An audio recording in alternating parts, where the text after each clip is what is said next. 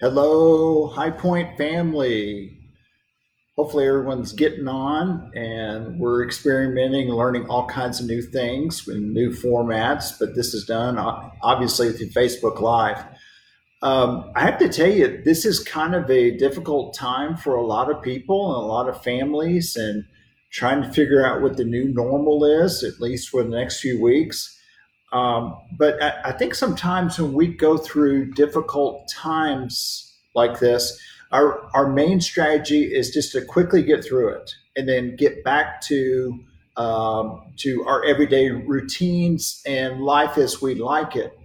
But whether it's an illness or you get laid off at work or some other thing, I think God wants us to use these events and these challenges to grow a little bit. And God can make up a tremendous amount of space and can take us down a spiritual road if we'll allow Him to, instead of just trying to quickly get past an event.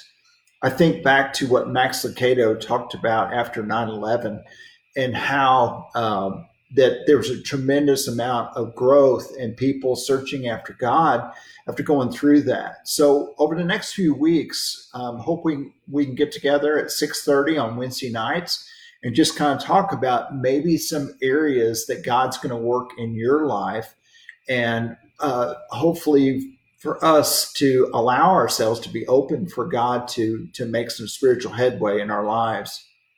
You know, when we go through big trials like this, or sometimes it's an event like a tornado or a hurricane, or even when we hear that there's freezing rain coming, there's some type of interruption to what's normal around us.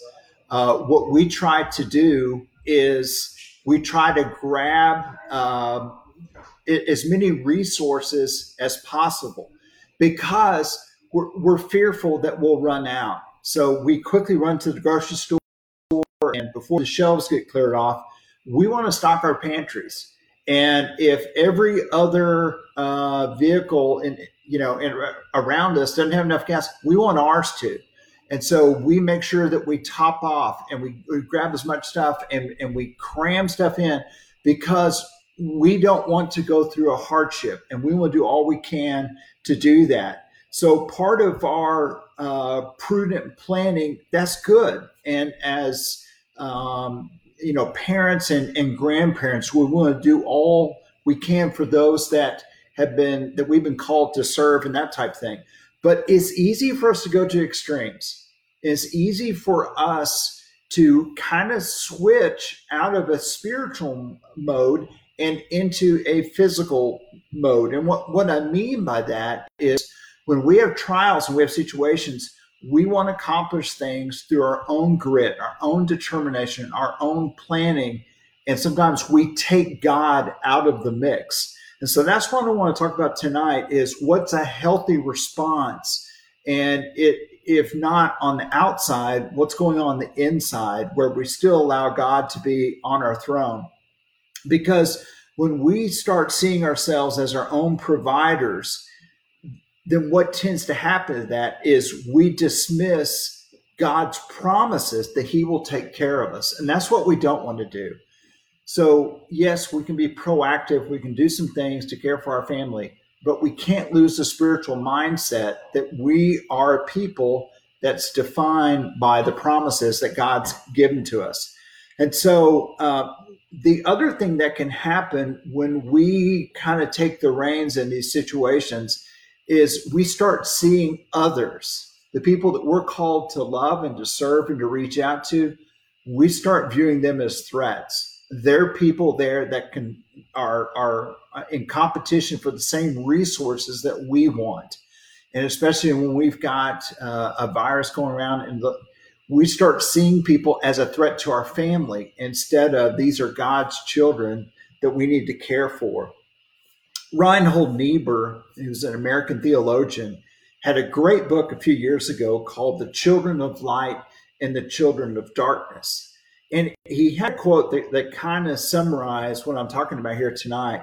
He says, since a survival impulse in nature is transmitted into two different and contradictory spiritual forms, which we may briefly designate as the will to live truly, trusting in God, and the will to power, and that's trusting in self. Man is at a variance within himself. That means we're arguing back and forth between trusting God, trusting ourselves. But the power of the second impulse, trusting ourselves, places man more fundamentally in conflict with his fellow man than he realizes. He said, even subconsciously, when we move away from God's provisions and God's power in our lives, we can't help but see the very people around us, the people we're called to love and serve, as threats to what we're trying to do for our families. So the more we can, by faith, trust in all-powerful God, the more that mindset needs to be before us. Because God has unlimited resources. We have only what we can generate and what we can grab here and there, but we lose our footing in the spiritual battle, and Satan can make up ground in our lives when we're driven by fear. So it's giving up the whole notion of being self-sufficient, instead choosing to be God sufficient and God reliant. See, in the kingdom of God, it is kind of upside down. The first will be last and the last will be first, right? And we're trying to get into the idea that if we're seeing things from abundance, in reality, there's scarcity in the abundance that we're going after. But yet in times of scarcity, we can see God's provisions and the abundance that he provides. So if you notice on the Facebook Live, you can also send in chats, or you can send in questions or comments, and those will be handled by our administrator, aka my wife Jill, and she'll pass those questions on to me. And so we'll try to reserve a little bit of time at the end of our study for answering a few questions if you have any. If you have your Bibles, turn with me to Mark chapter 6.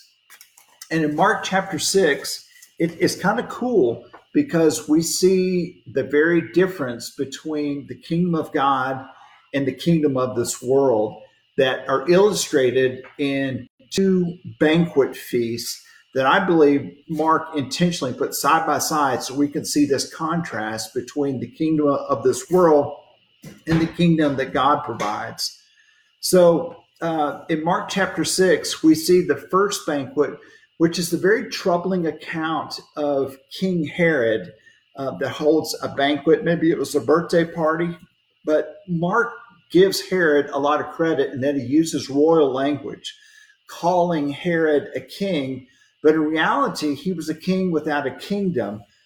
His father was Herod the Great. Maybe you remember, the fear that all of the Jewish people had when Jesus was born.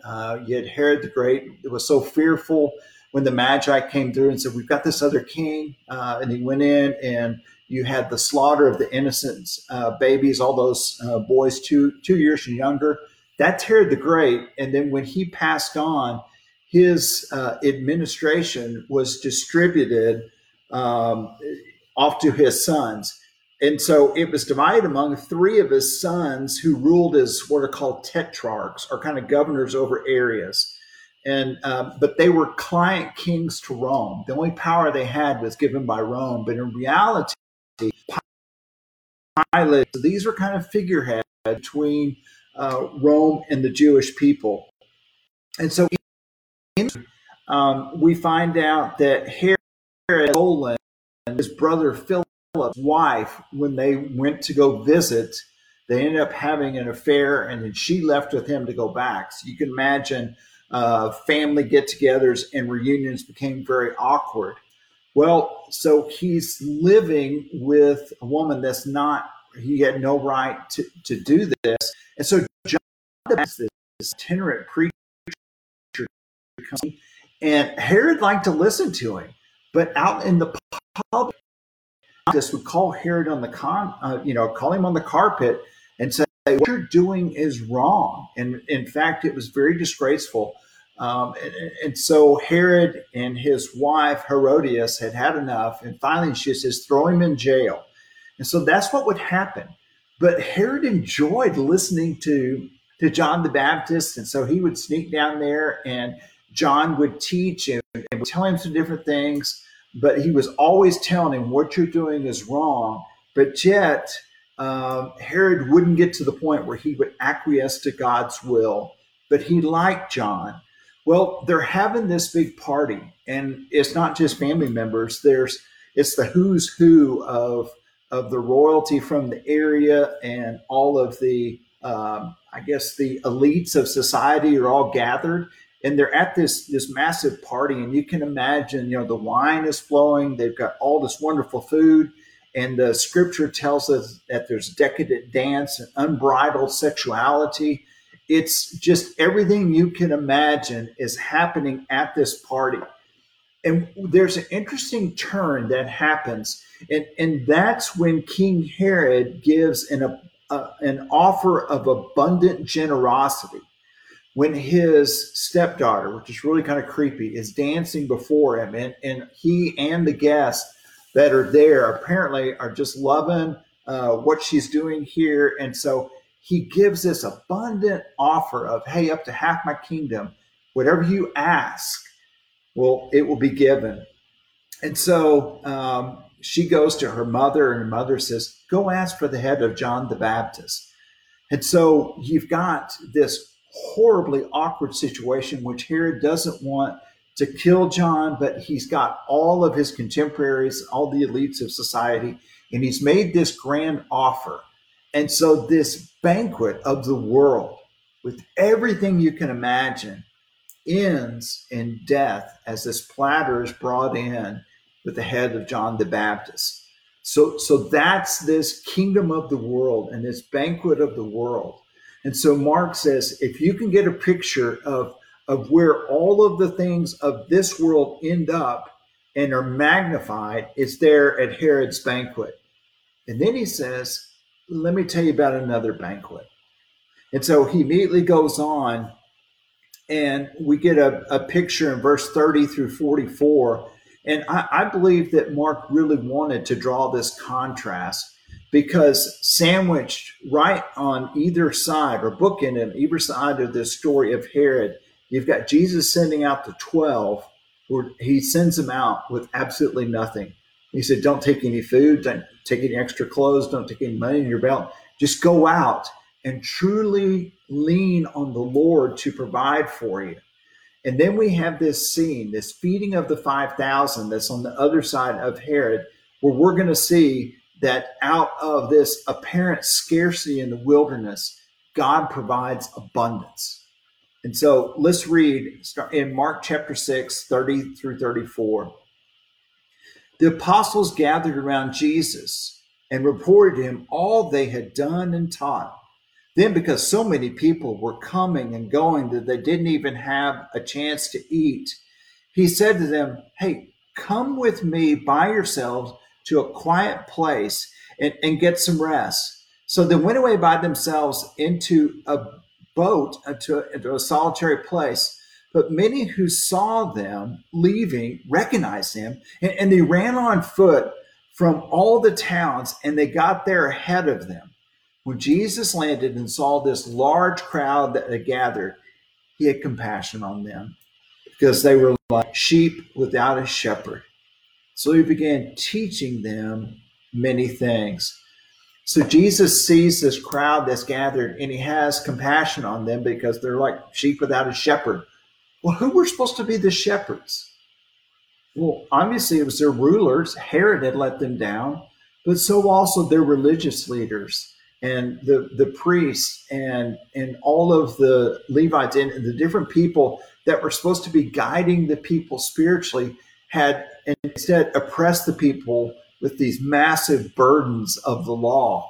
And so the people really felt oppressed by their political leader and their religious leaders as well. And so Jesus has compassion on them. He says, let me lead you. Let me guide you as my sheep in a different way. So this whole way of being king, I was trying to tell them, isn't working. and let me provide a different vision for what my kingdom, God's kingdom, is all about. And so he wants to kind of embody this. We'll see what he's going to do. This is verse 35. By this time, it was late in the day, and so his disciples came to him. This kind of a remote place. It's already getting late. Send the people away so they can go to the surrounding countryside and villages to buy themselves something to eat. We got nothing. It is a bad situation. But he says, why don't you give them something to eat? They said, no, Jesus, that would take 8 months of a man's wages. Are we to go and spend that much on bread and give it to them to eat?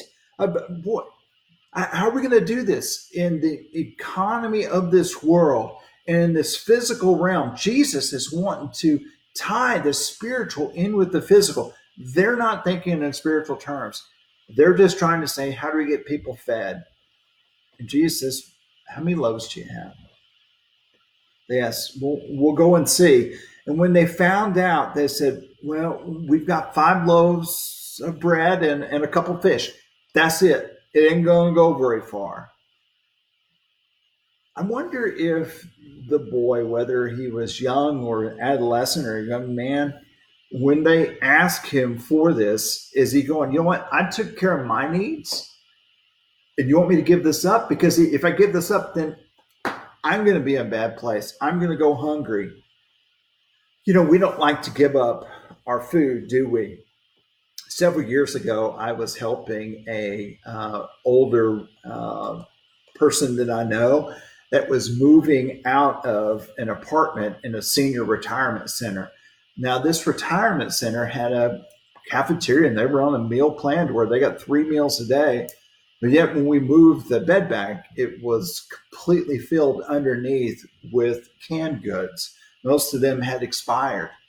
So it was, I know I've got this food, but just in case that supply isn't there, I want to have backups. I want to make sure I'm covered. And so I asked this person, and they're like, well, when you go through Great Depression, you hear some of the stories, and you don't have, then you get nervous, and you want to stockpile, and you want to lay back everything you can because you don't want to go through that again. You don't want to lose that sense of security. So Jesus said, get the people ready for a banquet. Let me demonstrate what this is going to look like. In verse 39, he directed all the disciples to see all the people in groups as though they were having a banquet on the green grass. That's what the Common English Bible says.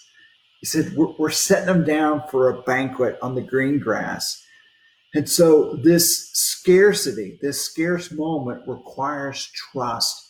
And Jesus says, let me demonstrate my provisions and let me demonstrate how my kingdom is different. So Jesus says, let's get them ready for this banquet. In verse 41, taking the 5 loaves and the 2 fish, looking up into heaven, he gave thanks and he broke the loaves. He gave it to his disciples to set before the people. He also divided the 2 fish among them. But notice the pattern that we see from Mark's telling of the gospel, in that Jesus is connected to God who blesses this meal, and then it gets distributed to the followers of Jesus, who then distribute them to the crowds. And I think there's a real lesson there for us, especially in these difficult times, that if people don't have that connection to God, it's up to God's followers not just to hunker down, not just to make sure we're covered, but to put ourselves in a place where God's provisions, God's abundance can flow through us to help and bless others. So that's the pattern that we see. So they are the ones through whom the kingdom is introduced and advanced. Jesus is preaching about it, but it's his disciples that are going through, and they're seeing what this miracle is, even if the people don't quite get what's happening. Verse 42, they all ate and were satisfied, and the disciples picked up 12 basketfuls of broken pieces of bread and fish, one for each of the 12. Each of them got a firsthand view of the provisions that God had given. The crowd may not have realized it, but the followers of Jesus had seen how he had multiplied this one meal through God to bless these multitudes of folks and still had these provisions left over. So out of this scarcity came abundance. And with Herod, the abundance turned out to be scarcity. So I want us to really wrestle with these ideas and wrestle with, do we really trust God? And can this be an experience for us to grow? Because in reality, we have a choice as to which banquet we're going to attend. There's the banquet where we assemble and we surround ourselves with those that we want to, and we garner and we gather and sometimes hoard as many resources that can be used on me and mine, whether it's my family, my children, my friends. And so as long as we're covered, as long as we're having a good time, we want to ensure that takes place. But in reality, that pathway and what the world provides and that abundance that the world says you have to have, it ends up proving to be scarce. And in the end, it leads to death.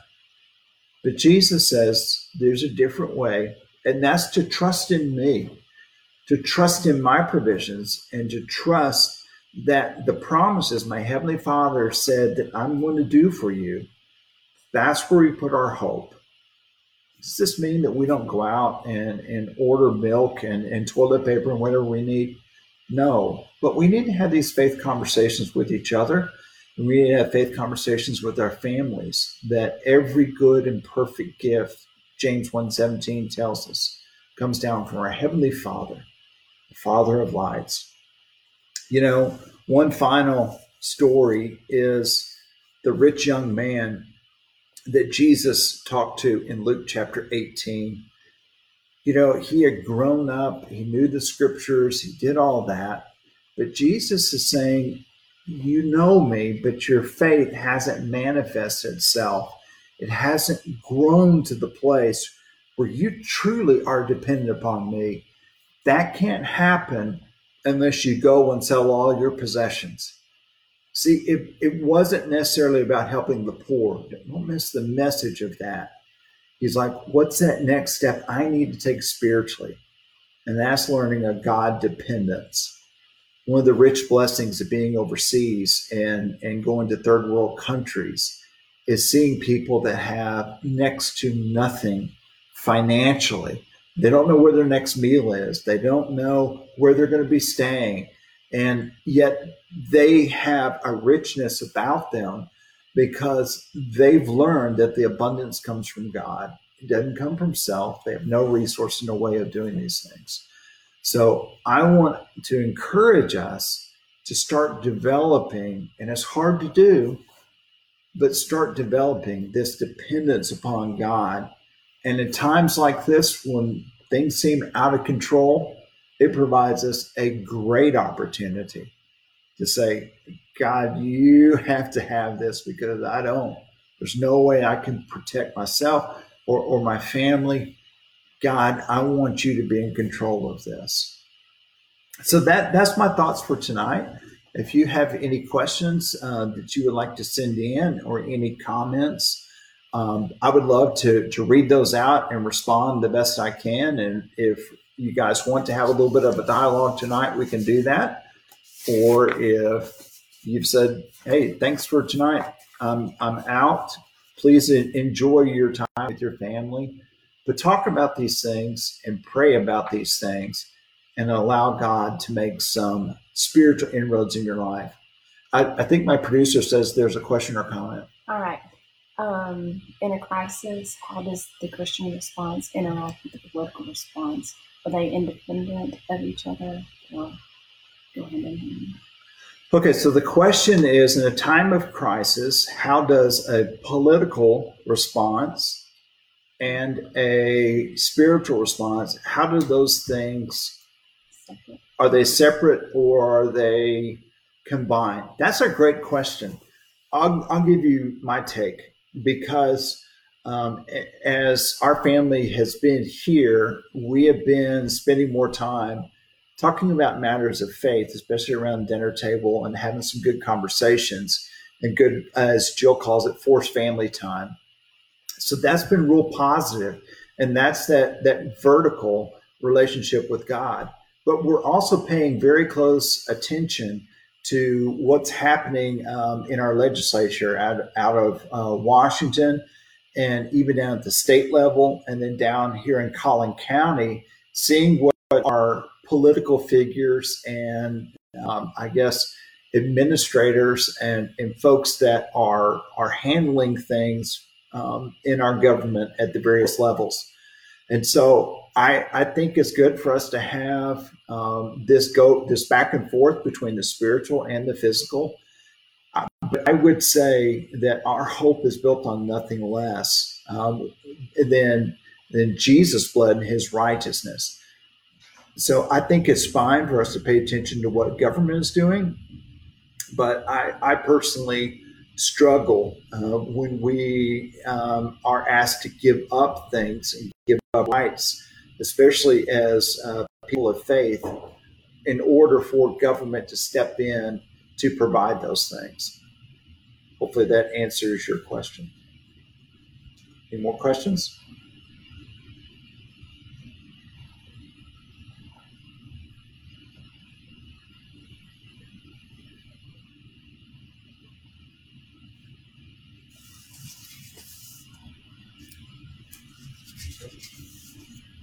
Any more? I'm not. Okay.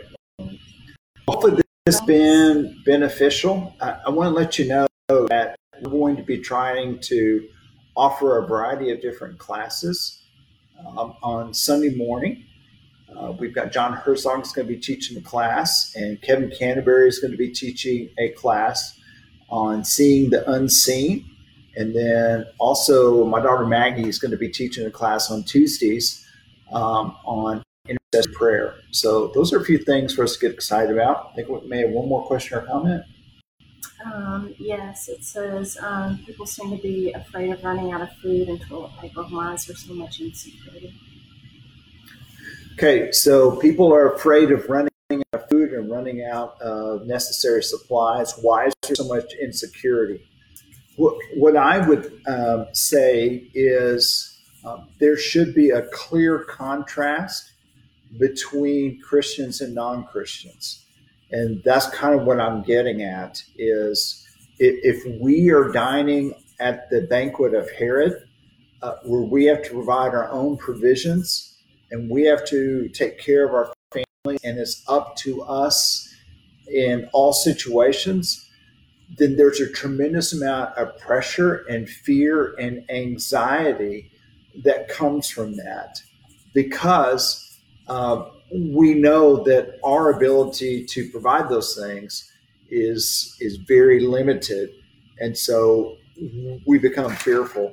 But hopefully, we can model with our friends and neighbors a confidence that comes from truly being able to trust in ourselves. I think that was a comment from Larry Miller. So, Larry, great question. And hopefully, as believers, we can go in and truly, I guess, have a confidence that comes knowing that our provisions are from other people. Okay, Jim Norrid says some positive. What are some positives you see in this? One positive for me is I'm learning technology. I've been dragging my feet, but I think that we're learning to connect in new ways and in different ways that will help this congregation. I know for our small group and for different people that I've talked with throughout the High Point family, there's a longing to get together. And I tell you, it's going to be one big celebration when we get the go ahead to come back and worship together. So I don't think there will be this sense, especially if it's a 3 to 4 month gap in here. I don't know. Do you want to go to church this morning? I don't know. We stayed up. There's going to be a longing because we'll see when this Christian community has been removed from each other.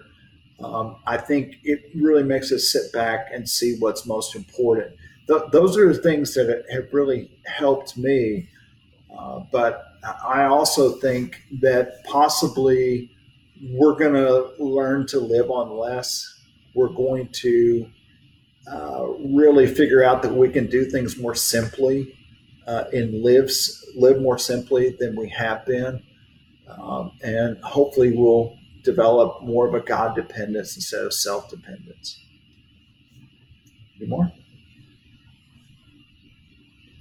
All right, we're going to wrap it up tonight. So same bat time, same bat channel next week. So it'll be Wednesday night at 6:30, and we'll talk. Okay, my producer is shaking her head that was terrible. Yeah, no more. No more. Okay, so we'll see you guys, and we'll be ready for Sunday morning. Stay tuned. Thanks.